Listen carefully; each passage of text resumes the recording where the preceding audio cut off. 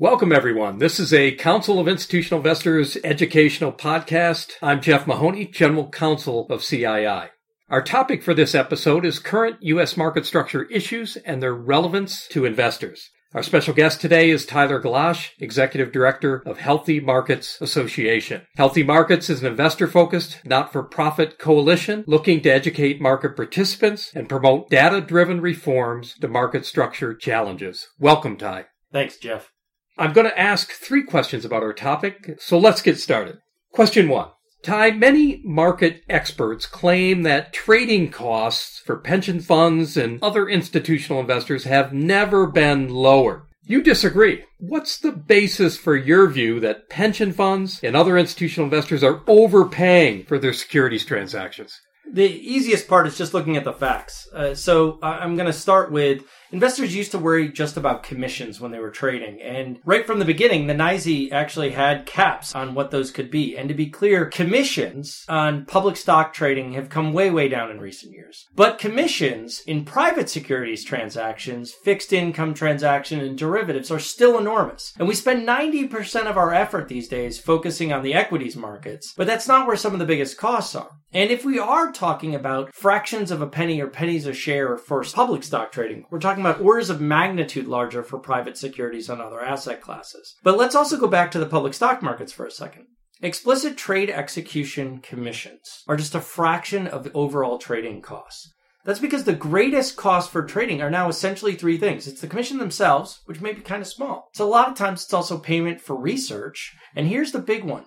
The realized transaction costs because the market moved against you. So let me show you that by an example.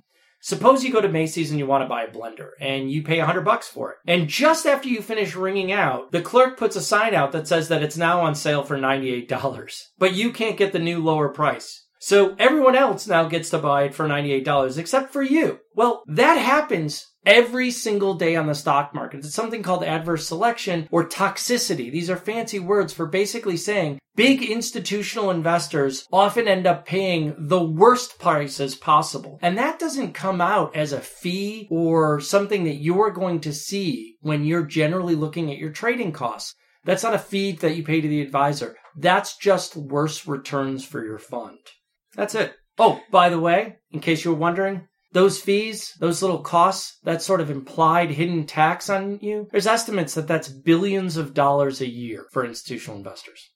Question number 2. Back in March, the U.S. Securities and Exchange Commission issued for public comment a proposed transaction fee pilot for NMS stocks. In May, the Counsel of Institutional Investors issued a comment letter in support of the proposal. In June, CII issued letters to over 36 New York Stock Exchange-listed companies expressing our concerns regarding their opposition to the proposal. Ty, can you give us some background and an overview of the SEC proposed transaction fee pilot and explain why the pilot is so important for pension funds and other institutional investors?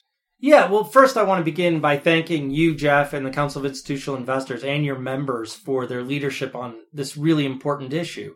And it can sound pretty complicated, but the reality is it's pretty simple. Are your brokers who are routing your orders doing so in the way that gets you the best prices or in a way that maximizes their own profits? It's really that simple. They have incentives. There are fees, there are rebates, things that they have to pay, or how much they get paid. They can also get all sorts of other types of incentives. So the reality is brokers are incentivized for how they treat your orders. And the risk is that they're going to follow those incentives and not route your orders in ways that get you the best prices. And so that's what the pilot is intended to test. The pilot is basically says, hey, we're going to reduce the amount of one of the most prominent types of those incentives. We're going to reduce the rebates. We're also going to reduce fees. And so those 2 things are powerful incentives. By reducing them with any kind of luck, we would be able to see what brokers would do if they're not incentivized to maximize their own profits, but are really just focusing on the best price for you. It's been over 5 years since a bunch of market participants came to, frankly, lobby me when I was working in Congress for something to look at this. And the Trump Treasury Department Capital Markets Report actually recommended this pilot. So the SEC finally did it. In March, they kicked out a proposal and they received more than 50 comment letters from institutional investors and their advocates, like the Council of Institutional Investors and like Healthy Markets. But they also received letters from very, very large pension funds, very, very large investment advisors, all on the same side, basically saying, look, we think that this is really important to reducing your costs and your risks. And even some brokers, interestingly, were supportive of the pilot as reducing conflicts of interest. But of course, the exchanges are not. The exchanges who are paying these rebates and are receiving the benefits of essentially the incentives that they are paying folks are concerned that it's going to really disrupt their business models and frankly make people want to trade elsewhere. And so they sent letters to NYSE, actually, just NYSE, sent letters to some of their listed companies asking for issuers to weigh in opposition of the pilot. And get this, the theory was that it was going to increase transaction costs in their securities. Meanwhile, all of their investors, the people who own those companies, are actually on the other side of the pilot. But sure enough, a couple of dozen of those companies weighed in, and it's really put the SEC in a conundrum. So my first issue now, and my concern is now, what the SEC does from here. So one possibility is that they implement the pilot as proposed. They may also, because of all the issuer pushback, they may decide to allow for an opt-out or dramatically reduce the size of the pilot. That would certainly concern us from a statistical relevancy perspective, but also, if you can imagine that the broker may be incentivized to trade at a particular venue, removing a couple of stocks from that incentive may not be materially different for them, and therefore the broker may still continue to trade with a much larger incentive elsewhere. Put simply, I don't care if my broker is incentivized one way or another. If he still has the incentive, it's bad for me. And so that's what my primary concern with the pilot. My second concern with the pilot right now, in terms of how it may be finalized, is that as it's constructed, rebates and fees are limited in different buckets. But there are a lot of incentives. And so my concern is that the exchanges may figure out creative ways to incentivize brokers that are not controlled for. And so one of the things we've asked the SEC to do while finalizing the pilot is to essentially control for the other types of incentives so that we aren't saying, hey, we're going to restrict rebates here, but we're going to give you a better discount on something else over there. I think we're going to get the pilot, frankly, within the next 6 months, and my hope is it's a good one. Ty, final question. Another market structure-related issue that you've been focusing on is stock exchange or self-regulatory organization filings with the U.S. Securities and Exchange Commission. Can you explain this issue and why you believe pension funds and other institutional investors should be paying more attention to those filings?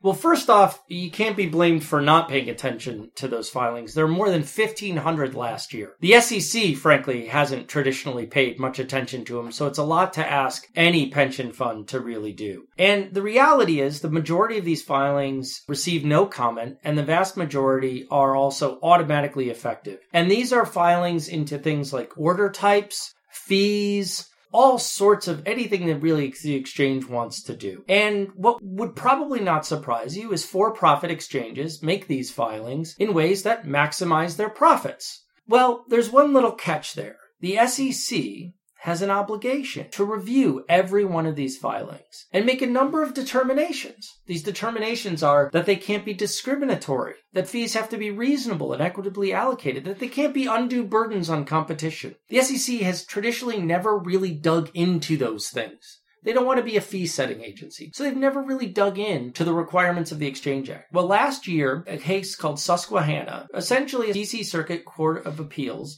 said the SEC had this responsibility and they had abdicated it. And more recently this year, the SEC has started to, in fact, abrogate some SRO filings and suspend and push back on some of the SRO filings.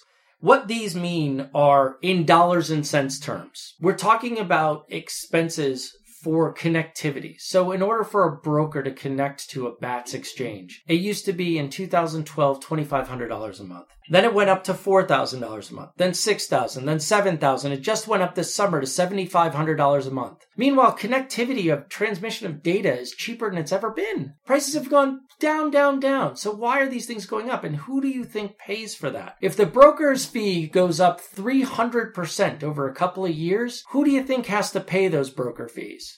those have to get passed on, and they're getting passed on to you. And so that's one of the primary reasons. And we talk about other things like order routing complexity and the presence of high-frequency traders and whether or not folks are able to exploit. All of those things are actually baked into these SRO filings. So the SEC finally digging in, as we've seen earlier this year, and frankly, Commissioner Jackson's speech at an event we hosted confirmed there's a real impetus to push back and hopefully bring these costs down, both for brokers, but and also for the people who ultimately bear the cost, which are the pensions. That concludes our program. On behalf of the Council of Institutional Investors, I want to thank our special guest, Ty Gellasch, Executive Director of Healthy Markets Association. If you have any questions or comments regarding Ty's remarks or CII's views on market structure issues, please feel free to contact me at Jeff, Jeff, at CII.org. Until next time, I'm Jeff Mahoney of CII. Thanks for listening. Thank you very, very much for hosting me.